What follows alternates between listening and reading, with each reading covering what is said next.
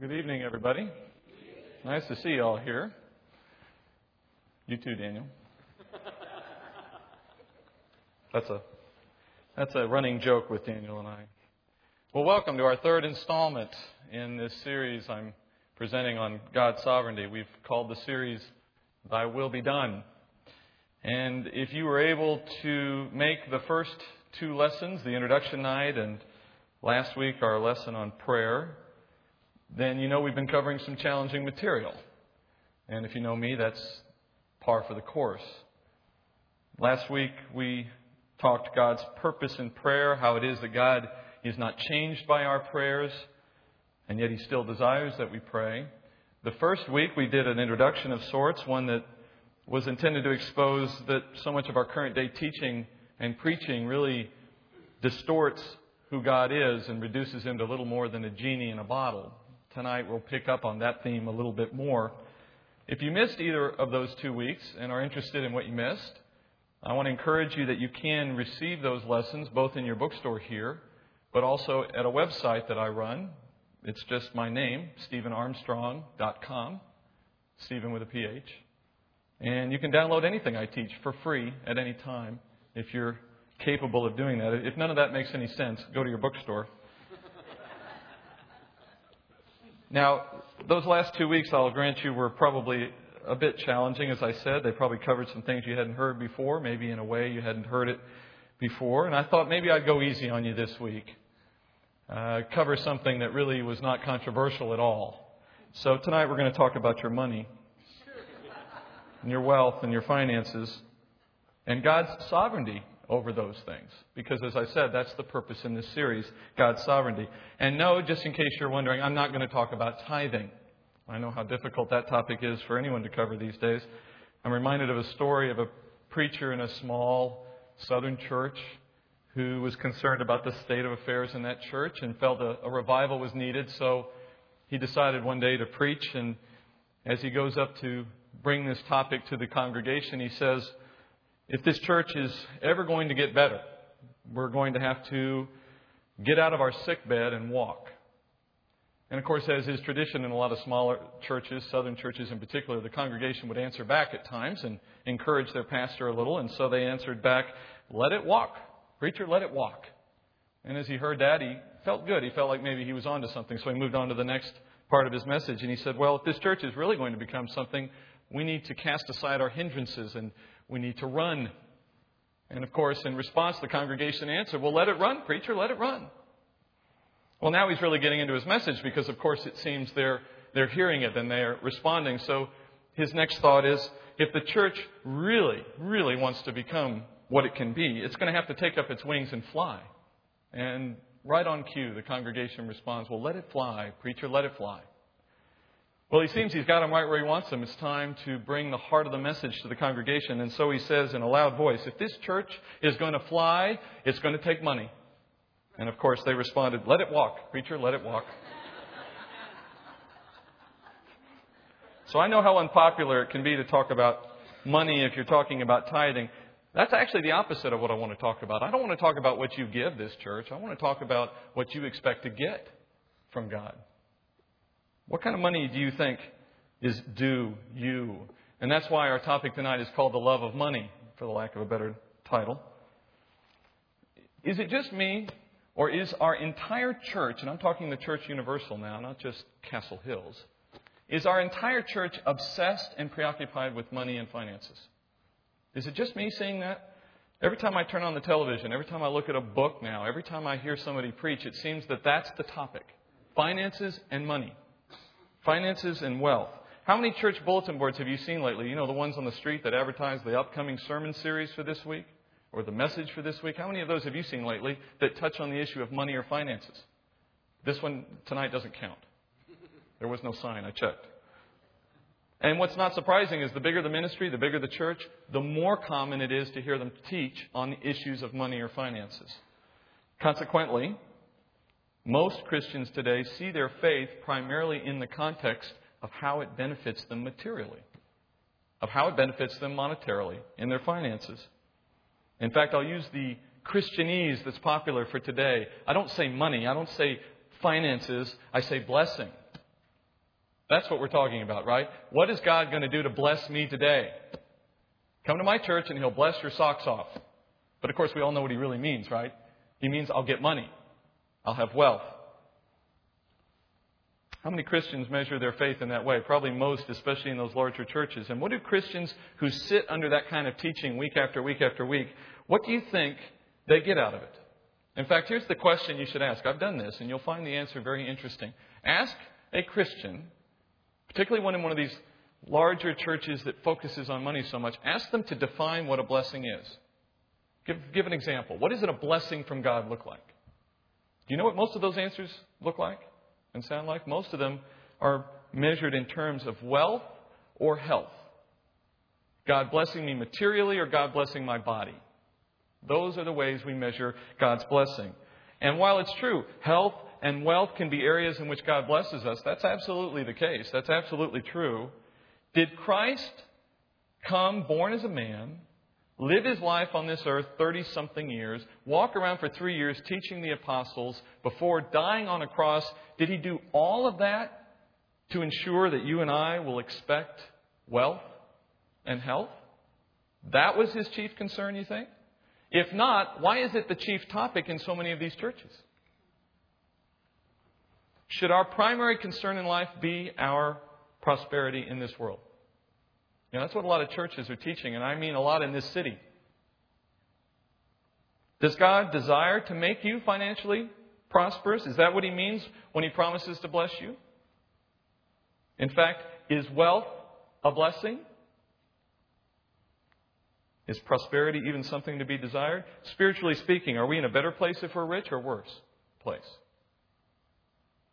And can we do anything or say anything that will guarantee God's going to give us everything we want in the area of prosperity and finances? You know, I've said throughout this series, and I'm going to say it again tonight, my intention is not to cover every aspect of this topic, nor any other that I bring up. Not every aspect of wealth or financial prosperity. Not everything the Bible has to say about it. That would take a month of Wednesdays. I'll be lucky if I get 7 out of you.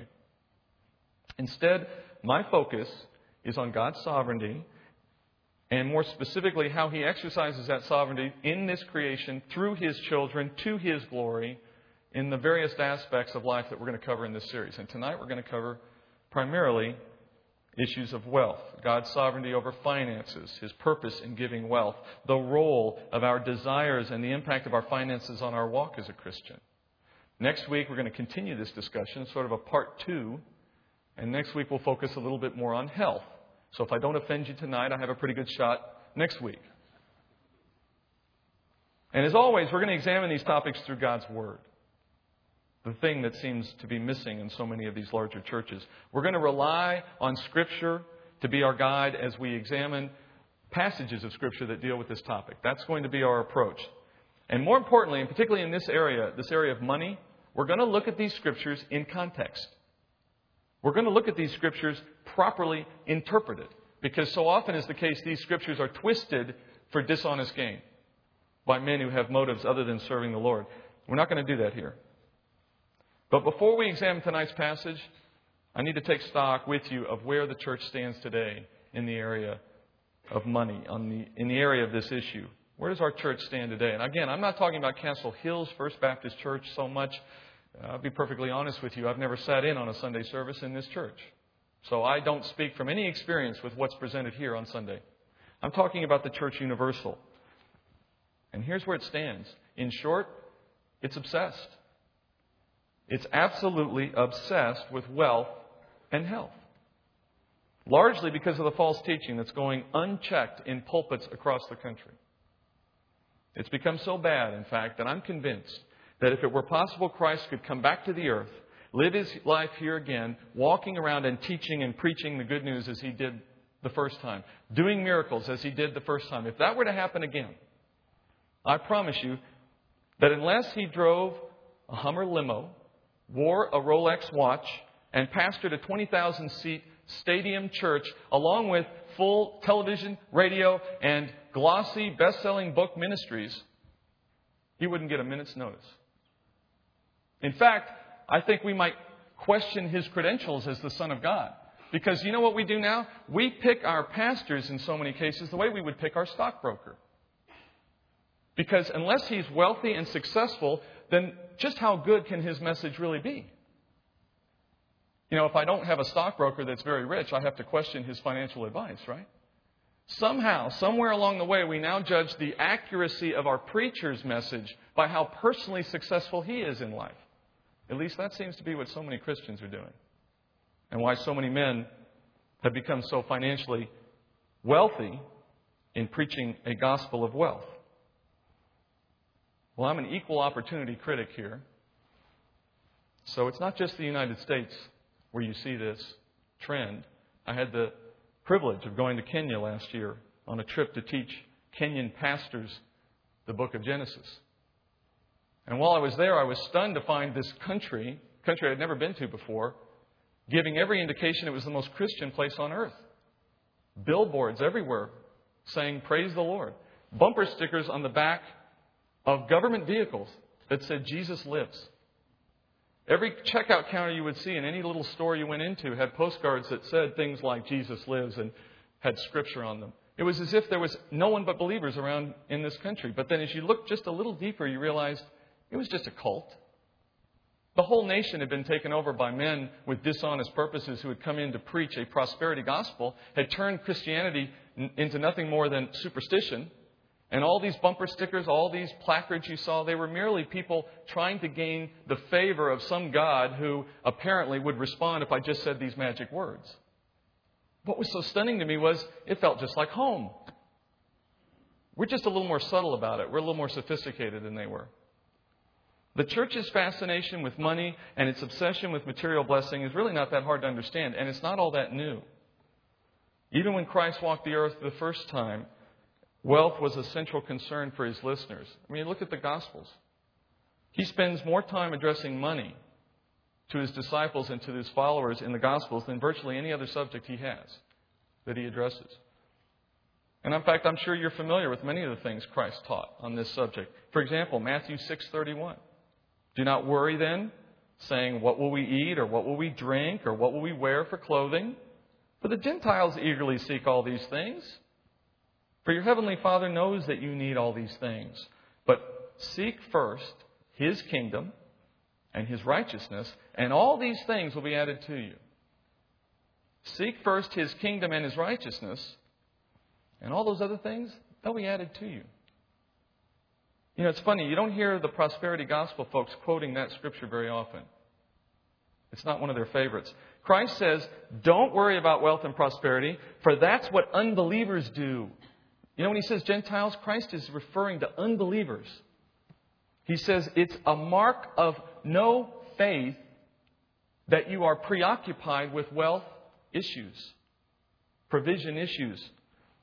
You see, both the issues of wealth and of health all come back to a more central issue, and that is trust. Who do you trust? Who do you trust? Do you trust in yourself, or do you trust in God? Unbelievers, they don't have any choice. They don't have anyone else they trust in except themselves and their wealth. Job in 31:24 says this, "If I have put my confidence in gold and called fine gold my trust, if I have gloated because my wealth was great and because my hand had secured so much, if I had looked at the sun when it shone or the moon going in splendor, and my heart became secretly enticed and my hand threw a kiss from my mouth, that too would have been an iniquity calling for judgment. For I would have denied God above." Do you hear what Job's saying? Job is comparing a man who puts his confidence in his wealth to a man who worships the sun and moon. They are equivalent because they both show no trust in God, and therefore they deny God above. So, Christian, I ask you, where is your trust? God or yourself? Now, I know we'd all say God, right? Or we wouldn't be in this room. James gives a challenging statement in his letter. He says we aren't to be just hearers of the word, but doers. And he says that to an extent, how well you do what you say is proof, or lack thereof, of whether you believe what you say. So you say you believe in God, you say you trust in God. Would I be able to tell by looking at your actions or not? And in this area in particular, what do you think I'd see? What would you see in me?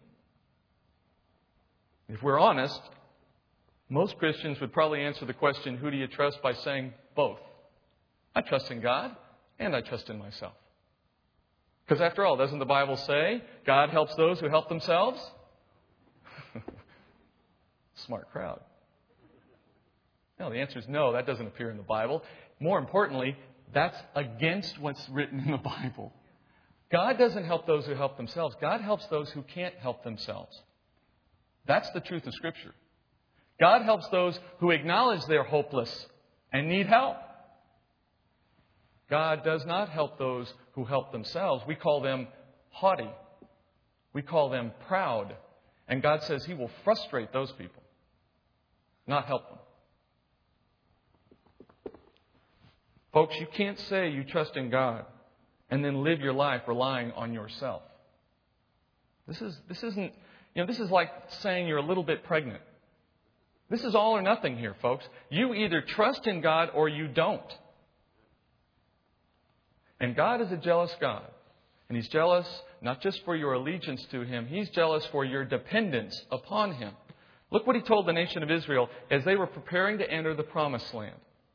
In Deuteronomy 8:11, He said this, "Beware that you do not forget the Lord your God by not keeping His commandments and His ordinances and His statutes, which I'm commanding you today. Otherwise, when you have eaten and are satisfied and have built good houses on the north side of San Antonio and lived in them, and when your herds and your flocks multiply and your silver and your gold multiply and all that you have multiplies, then your heart will become proud.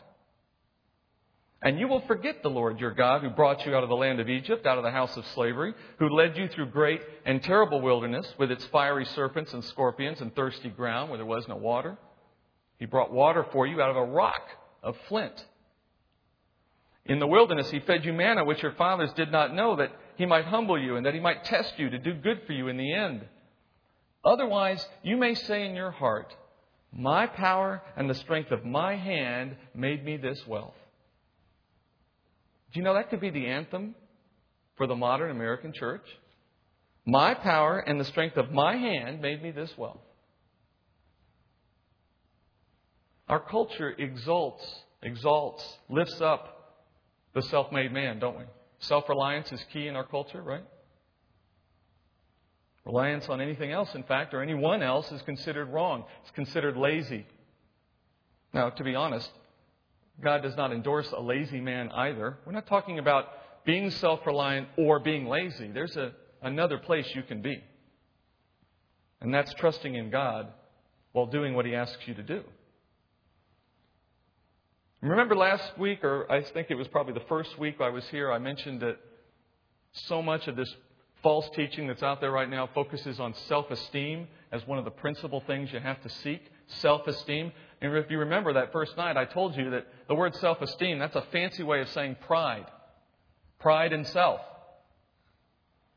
Pride that exalts the self and diminishes God, or our reliance on God, is sin. Clearly. We need less self-esteem in this world, and we need more Christ-esteem in this world.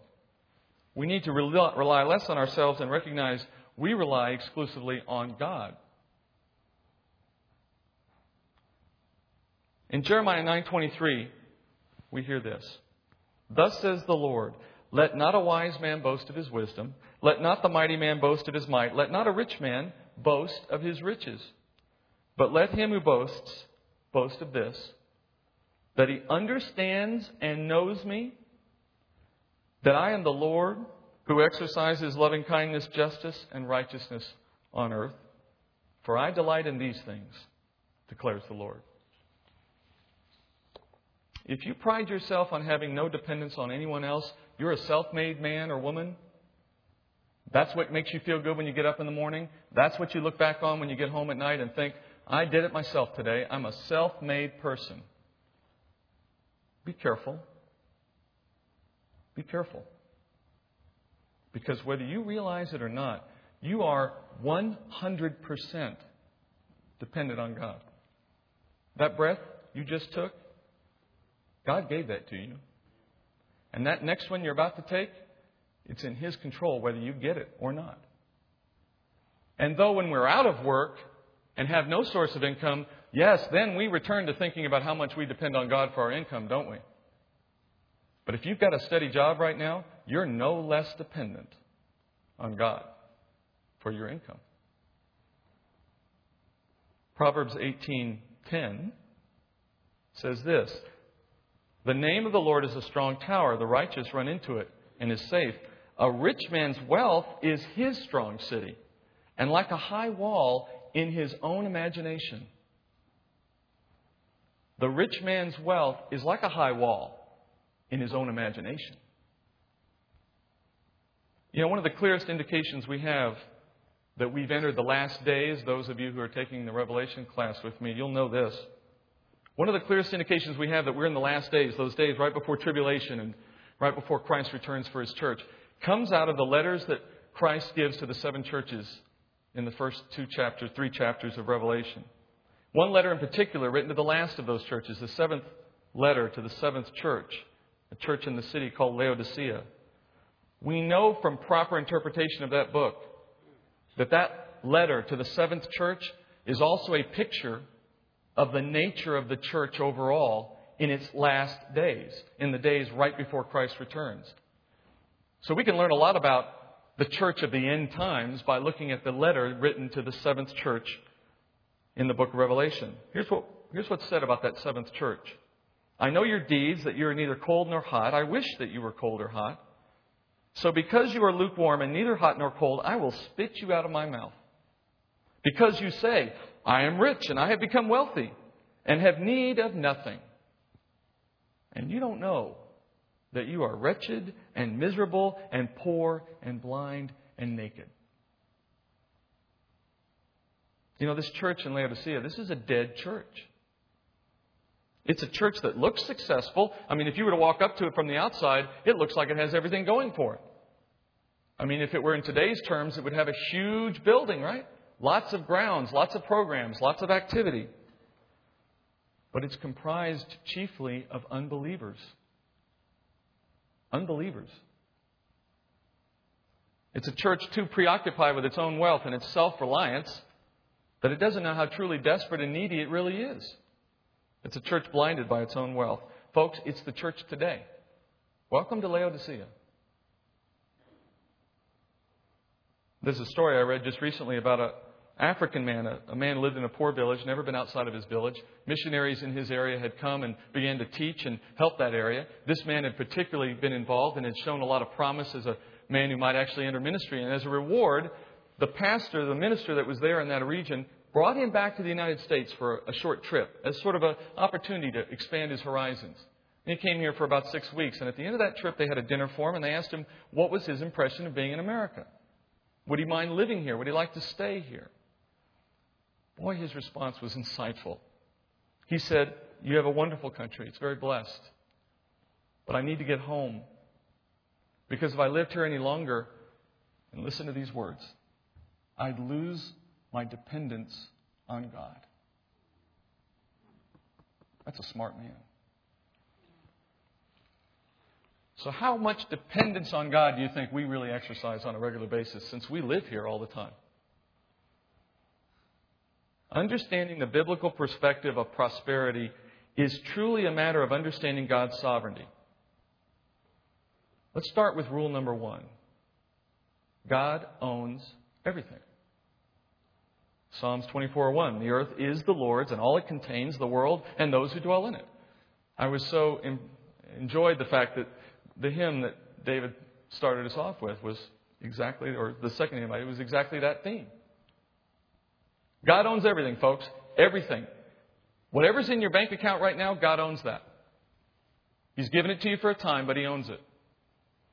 In fact, I said I wouldn't talk about tithing. I won't, but I'm going to go off on that topic for just a moment. Do you know, when we tithe, you're not helping God? I hope you know that, right? You're not really helping Him at all. You're not paying Him back. There's nothing He can't do without your money, by the way, or mine. In fact, if you were here in the last week when I talked about prayer, the reason you tithe, exactly the same reason you pray. You're not changing God. You're not impacting His plan. You're not making something possible that otherwise would have been impossible. If God wants to do it, He'll do it with or without your money. It's His anyway. You don't do it for Him. You do it because it helps you.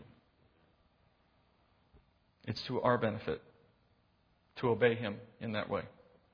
But secondly, since God owns everything, He's going to determine how much wealth He allots to each person on earth. Did you know that, by the way? Those who are rich because God wanted them rich. Those who are poor because God wanted them poor. Have you had a preacher tell you that lately? No, it's not because the poor are not motivated enough. It's not because the poor don't have enough self-esteem. And the rich didn't get there because they're brilliant. 1 Samuel 2:7. The Lord makes poor and rich. He brings low and He also exalts. Proverbs 22:2. The rich and the poor have a common bond. The Lord is the maker of them all. And there's a lot more if you want to go searching on that topic. So let's get this straight. He owns all things. He's determining where His wealth goes and how it's used. And He's in control, therefore, of all wealth on earth. He awards it according to His own pleasure, not according to our desire. And Christ taught in Matthew 6 that the Father knows what you need, and He's prepared to take care of you. And since He's promised to take care of your earthly needs, guess what? I don't need to worry about it. Boy, that saves a lot of time. I'm freed up. Now what am I going to do? Well, He says, first and foremost, seek His kingdom. Okay, my to-do list. Seek the kingdom of God.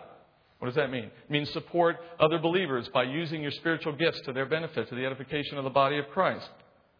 It means to do the Great Commission, bring along others into an opportunity to become believers. It means do whatever you can to glorify God in His kingdom on earth. Without regard for whether you're going to have food, clothing, or a place to live. God says, I know you need those things. I'll take care of those things. If you trust that statement, you'll spend your time where He tells you to spend your time. But if you don't trust that statement, you waste your time worrying about what you're going to eat, or where you're going to live, or what you're going to wear. And number 2 thing on your list is seek righteousness. Seek His righteousness, which means concentrate on your own walk, on your sanctification, on becoming Christ-like. And we can talk at length about how you do those 2 things. I don't plan to tonight, but the point is, that's what He said do. The rest He'll take care of. Does that sound like the prosperity gospel you've heard lately? The prosperity gospel is take that notion and flip it on its head. By seeking prosperity and thinking of nothing else but prosperity, you'll please God and you'll see that pleasure in how He gives you material blessing. To what benefit? To whose glory is that? Where does that lead you? So if we were to heed the words of Christ, if we as Christians were actually to do what He says in Matthew 6, what are we going to get from God? In other words, what should our view be toward prosperity? What should we be thinking about with respect to prosperity if we're doing the things God told us to do? What's the biblical answer? Contentment. You remember that? When's the last time you heard somebody talk about contentment? We are to find contentment in whatever God has chosen to grant us, since we know it's in His control and according to His will. We know that His will is best, and therefore we're going to be content with whatever He gives us. Proverbs 37. 2 things I've asked of you, the psalmist writes. Do not refuse me before I die. Keep deception and lies far from me, and give me neither poverty nor riches. Feed me with the food that is my portion, that I will not be full and deny you and say, who is the Lord? And nor that I be in want and steal and profane the name of the Lord. You see the problem? Don't make me rich so that I have temptation to steal. And Lord, don't make me poor, rather, so that I have temptation to steal. But don't make me rich either, so that I might depend on my riches instead of you. That's called contentment. And our trust in God will give us that opportunity to be content, no matter what happens. Paul said it best in 1 Timothy, and this will be one of the last things we touch on tonight before I go into the passage. 1 Timothy 6:3.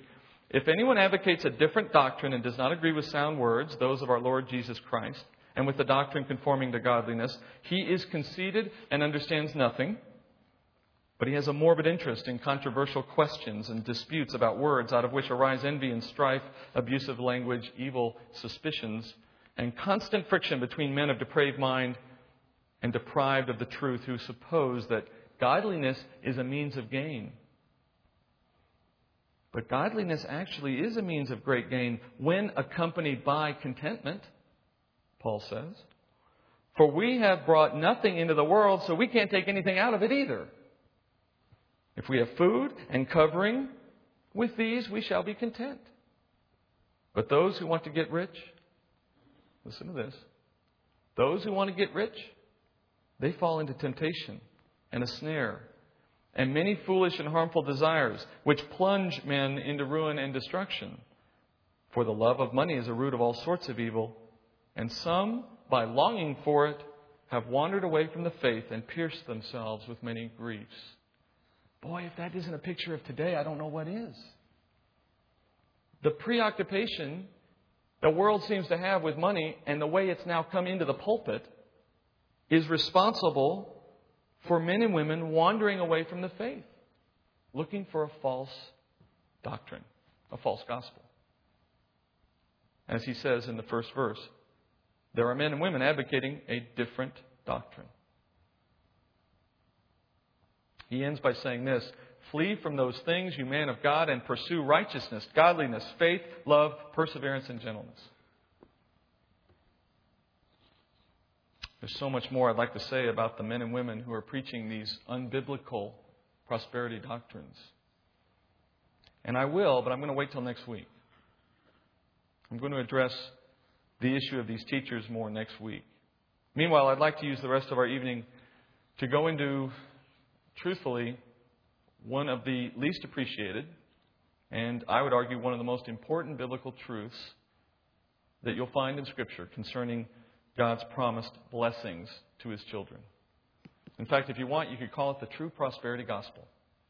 There is a prosperity gospel here. There is one, but it's not the one you've been hearing. It's the proper view of wealth, one that trusts God and glorifies Him rather than our own selfish desires. So, let's begin with a simple, basic idea. Most of us would agree, I'm sure, that there are in fact promises given in Scripture for believers to be blessed, to have the blessing that comes from obedience. And yes, on occasion the Scriptures will talk about blessings that are material, things like the blessings of a child, or the blessing of a good spouse. A good wife is often called a blessing, or just the fact of a good harvest is a blessing. Yes, those things exist in Scripture. But more attention is given in Scripture to a different kind of blessing, one that's different from the one that's being taught today by false teachers. And Christ Himself alludes to this blessing in Matthew 6. This is an introduction to the passage, not the passage itself. But listen to these words in Matthew 6:19. Do not store up for yourselves treasures on earth where moth and rust destroy and where thieves break in and steal. No doubt you've heard this.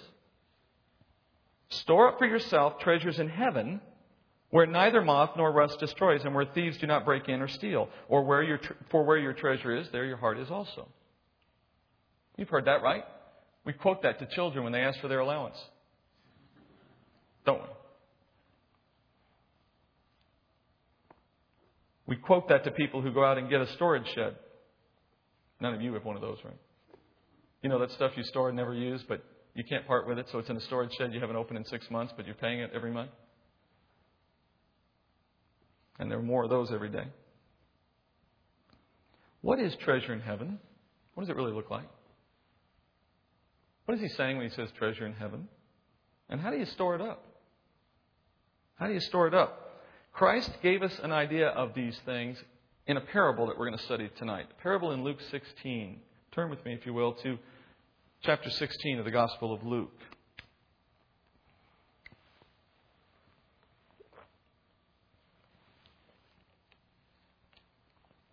The parable we're going to study tonight has often been described as the most difficult parable to interpret in all the Gospels. If that's true, then I think I understand why it's true. I think I understand why that would be so. It's because the concept that Christ is teaching through this parable that we're going to study is so absolutely foreign to our culture. I don't think we have the beginnings of an understanding of this principle. It's so different from what we're told everywhere we turn today. In fact, I don't think I've ever heard it taught. Go with me into Luke 16, and we'll begin in verse 1.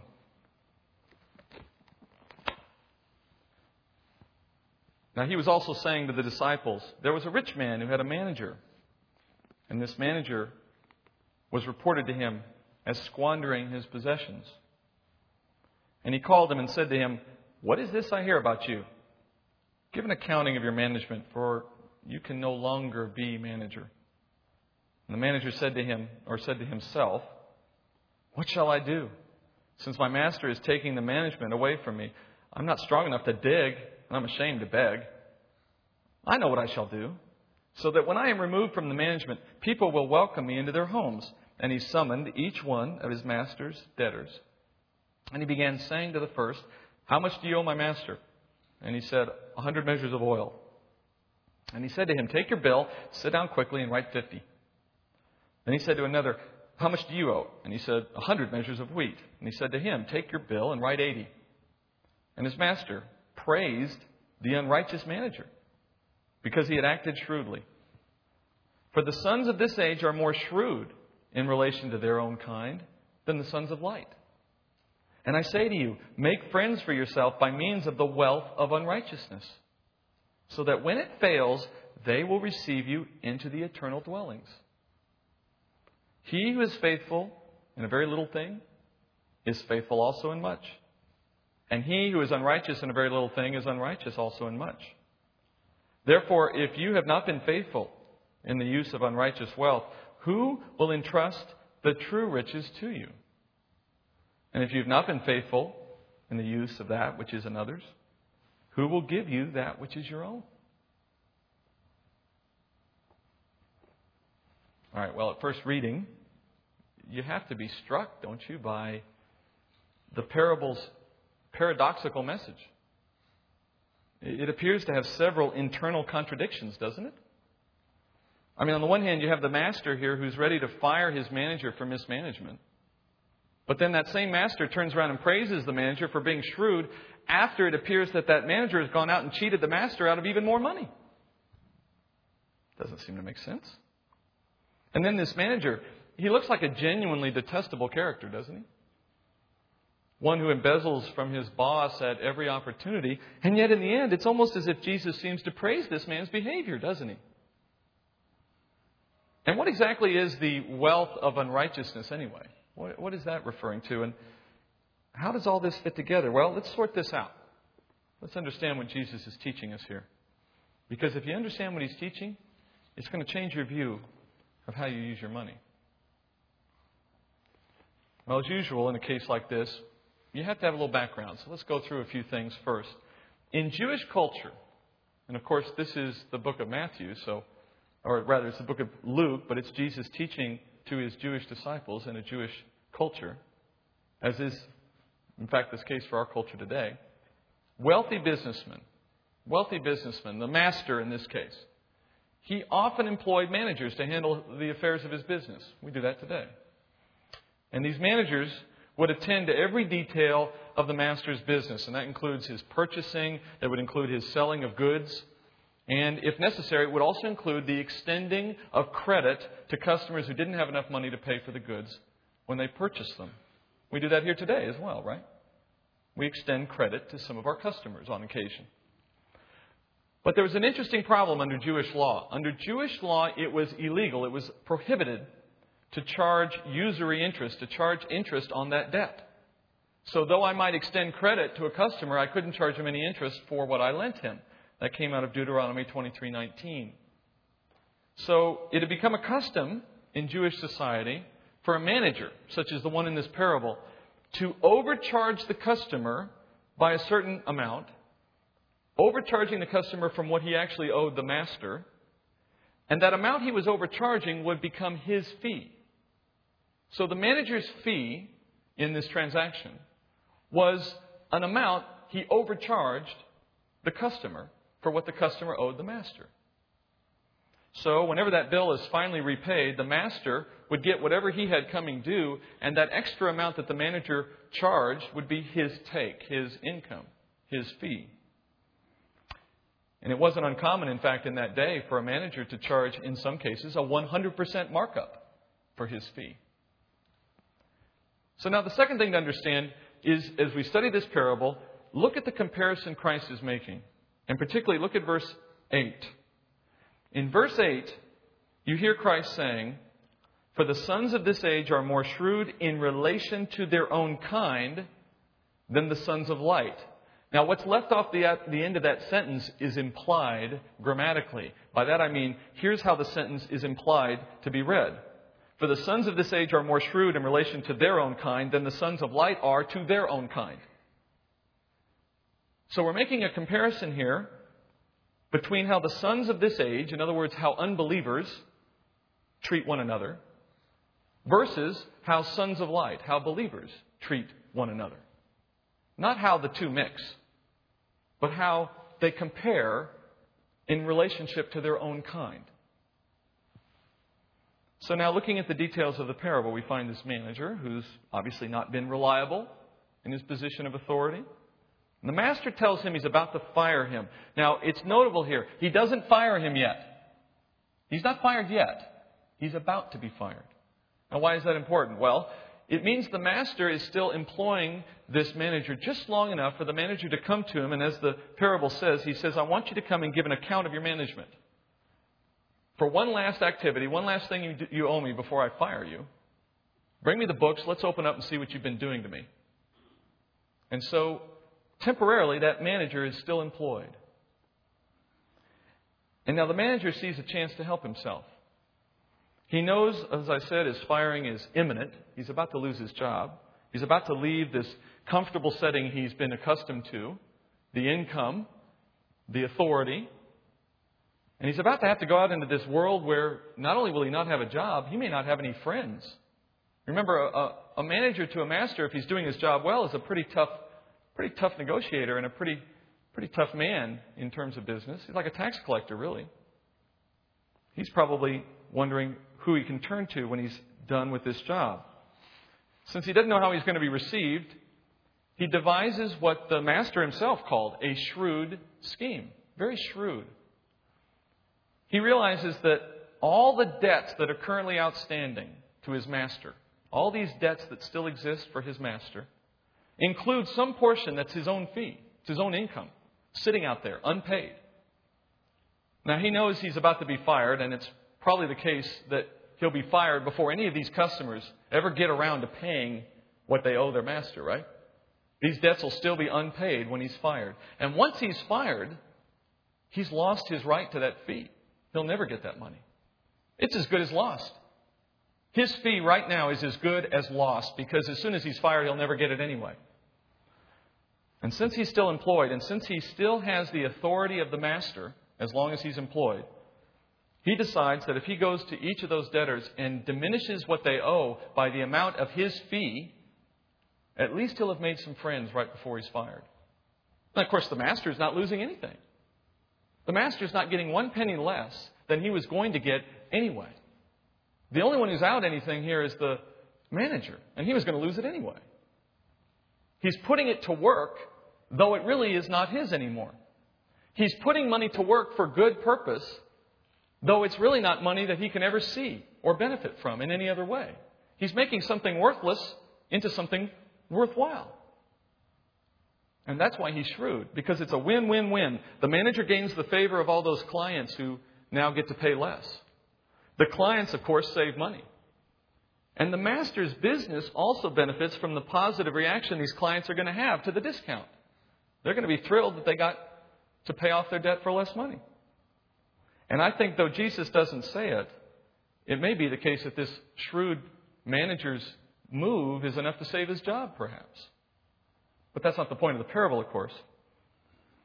Now, Jesus, by the way, is not praising this manager's unrighteousness. He's not praising this manager for being a poor manager to begin with. He's not praising him for any of the things he did that's wrong. That's not the point of the parable. He's simply praising his shrewdness in knowing how to use money to the greatest gain possible. And in particular, money that has no lasting value to him. Money that's fleeting. Money that's not permanent. Money that he wouldn't have had anyway. And in that, the lesson comes home for the Christian. But here's where it's going to get even more confusing at first. Jesus says the sons of light don't know how to do what this guy did. Well, what is he asking us to do? I mean, are we supposed to go around discounting what people owe us? Is that what he's asking for? We're not quite sure what the parallel is, are we? Well, that's where this issue of the wealth of unrighteousness comes in. You know, if you were thinking you understood what wealth of unrighteousness meant, you might be wrong. I mean, if you assumed that it meant wealth gained through some kind of dishonest means, is that what you thought wealth of unrighteousness is? You'd be wrong. That's not what it means. We're not talking about wealth gained by dishonest means. The wealth of unrighteousness, folks, is all the wealth of this world. It's all the money in this world. No matter how you gain it, no matter where it comes from. The wealth of unrighteousness is the wealth, it is the treasure you store up on earth. The money that the sons of this age seek after is the wealth of unrighteousness. The money that perishes along with everything else in this world when it burns up in the end, that's the wealth of unrighteousness.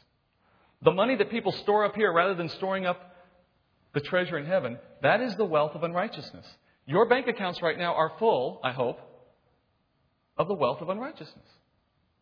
Why is it unrighteous? Because it's not eternal. Because it is the economy of the unbelievers. It is the basis for the unbeliever's trust. It is the thing that an unbeliever relies on for security. It is the thing the unbeliever thinks matters. It is unrighteous because it's not the thing that matters to God. Nor should it be the thing that matters to a Christian. It's called unrighteous because it's the money the world values. Now let's put all this together and understand why Jesus compliments the sons of this age while criticizing believers. Well, just like the manager, unbelievers in this world today, the world we live in now, are willing to influence people and to win friends, to advance their position in this life, all with the benefits that they can gain from their money. Right? They use their money to improve their life in this world. I mean, that's the goal, right? The one with the most toys at the end wins. That's what this world wants. If you run into an unbeliever in this world, I guarantee you their every waking thought, by and large, their motivation for probably everything they do, every decision they make, comes down to money and what it buys them. And all their trust is wrapped up in that. And they're running out of time, and they're trying to get the most they can in this world with the wealth of unrighteousness. And they're very shrewd, and they're very good. Unbelievers can be some of the richest people in this world, can they not? They know exactly how to play this system to get the most out of it while they're here. That's what being shrewd in this world looks like. And they do that because for the unbeliever, the money of this world is all they have. It's where all their trust is. Now, the sons of light are criticized for not dealing with one another, you and I together, in other words, in the same shrewd way as unbelievers deal with themselves, between themselves. And here's the secret. Here's the secret to understanding this parable. If we live as if we were sons of this world, if we live as if we have no future in eternity either, if we live as if the money of this world is what matters and we store it up and we focus on it, we put all our trust in it, we're pretending that the money we have here is our treasure in heaven. But it's not. The money God has given you right now is called the wealth of unrighteousness. And it's going to burn up when this world ends. Or at the very least, you're going to leave it here when you die. But what if I told you there was a way you could turn it into the treasure in heaven? You could essentially place it into a deposit here that would be available for withdrawal in eternity. So that when you end up in the Messianic kingdom, that time Christ will live on this earth for 1,000 years ruling and you with Him, that you came into this world with a big bank account. And I'm not preaching that your motivation should be riches. I'm saying Christ Himself said, store up treasure in heaven. And I'm telling you, this parable says the way you do that.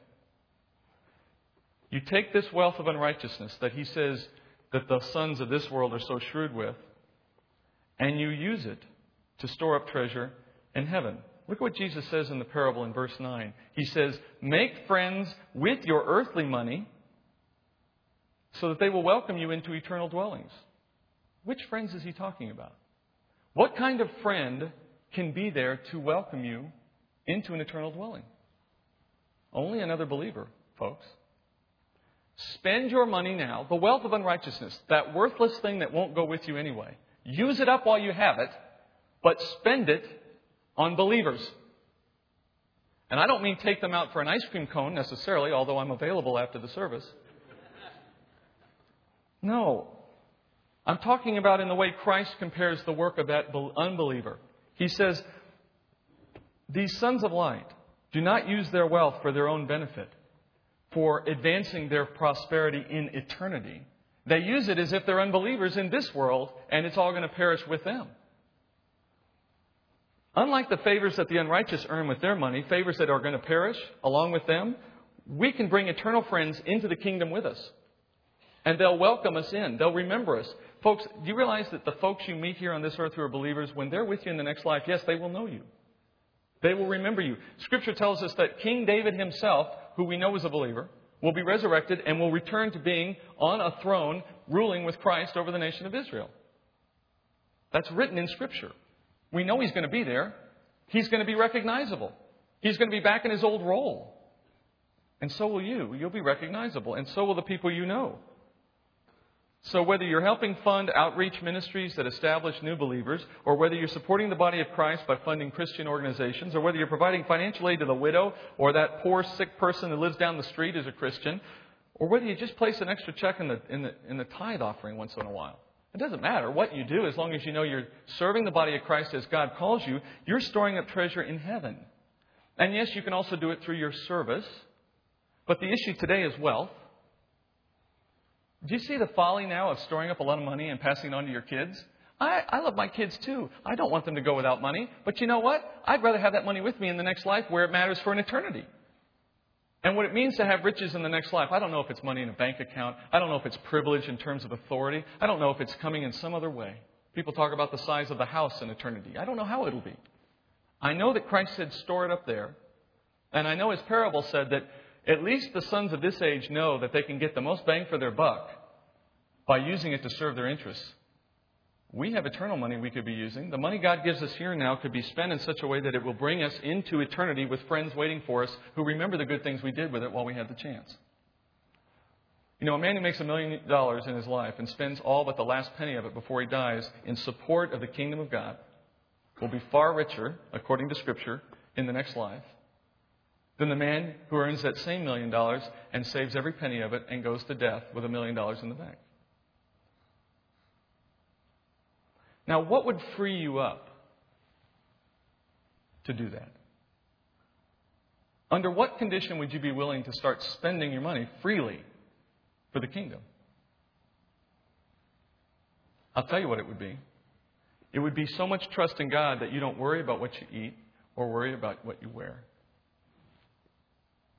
It would be someone who says, I'm going to spend everything God gives me, and the more He gives me, the more I want to spend on the good of His kingdom. And I'm not talking about poor stewardship. We all know there's a balance here.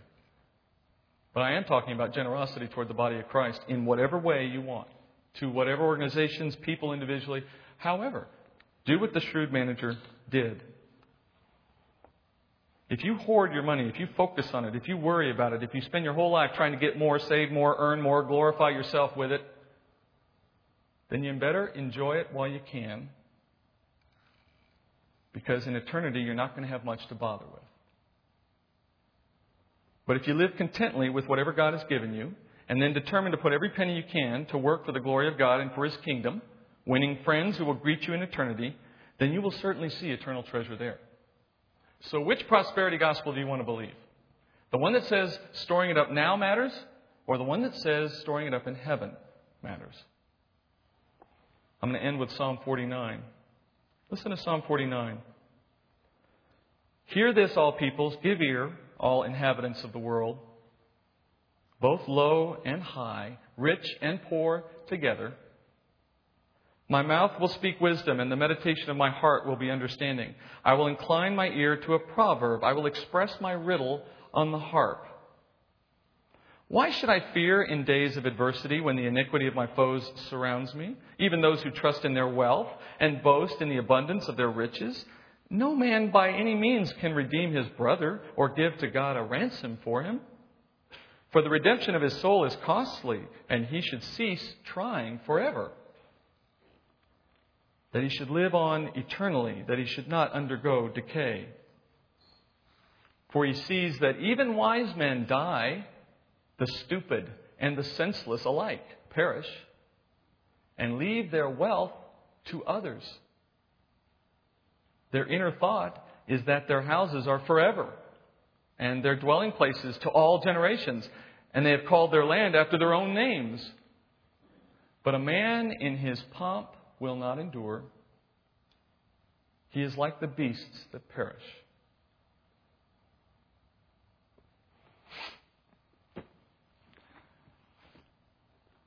Father, as we go to you in prayer to end our teaching tonight, it is so humbling, Father, to remember that in our day-to-day decisions of finances, we are so often displaying so little trust in you. Father, we are taught not to live as the world lives. And Father, the world lives trusting in their own strength and in their own might and in their own wealth. And they seek after wealth, Father, because it is the only thing they can trust in. And Father, we ask forgiveness for those times when we have imitated the world so much in that way. When we have taken the money you have given us, and rather than spending it, Father, as we can to make eternal friends, to glorify you, we hoard it, Father. We store it up. We spend it on selfish desires. We waste it. And then, Father, because our needs are stronger than our ability to provide for them, we run out seeking those who would teach us that we can have all we want and that you will give us all we ask. Father, we know that earthly fathers do not give their children all they ask because they know it's wrong. Father, we know you would do no less. Father, I pray that as we continue studying the Word of God and learning about your sovereignty, that we would not go past tonight simply waiting for another teaching. We would consider, Father, what you've spoken tonight through your Holy Spirit. That as we have made decisions in our finances in the past, may those decisions, Father, be forgotten so that as we look forward, we would have the courage to make new decisions. Father, you know my heart. You know my heart is not to preach tithing. I'm not asking, Father, that your people would send their money in any particular way. Father, you know the teaching from my heart and according to your Holy Spirit is that the money we have is to your glory, for your kingdom. And however you ask us, Father, to use it in that way, we should respond. Because it does not go with us unless we invest in eternity. I pray, Father, that what we've taught here tonight will stay with the men and women who have heard it so that as teaching arises in the future, teaching that may tempt them, Father, to indulge their worst desires and their sinful, prideful nature, the same for me as well, Father, that we would all hear that teaching and know it for what it is, a different doctrine. And remember the words that you gave through your Son, that we are not to worry about what we will eat, what we will wear, where we will live, that we will rather, Father, seek your kingdom and your righteousness. I thank you, Father, for your word and for a time in it tonight. And I pray in Jesus' name, amen.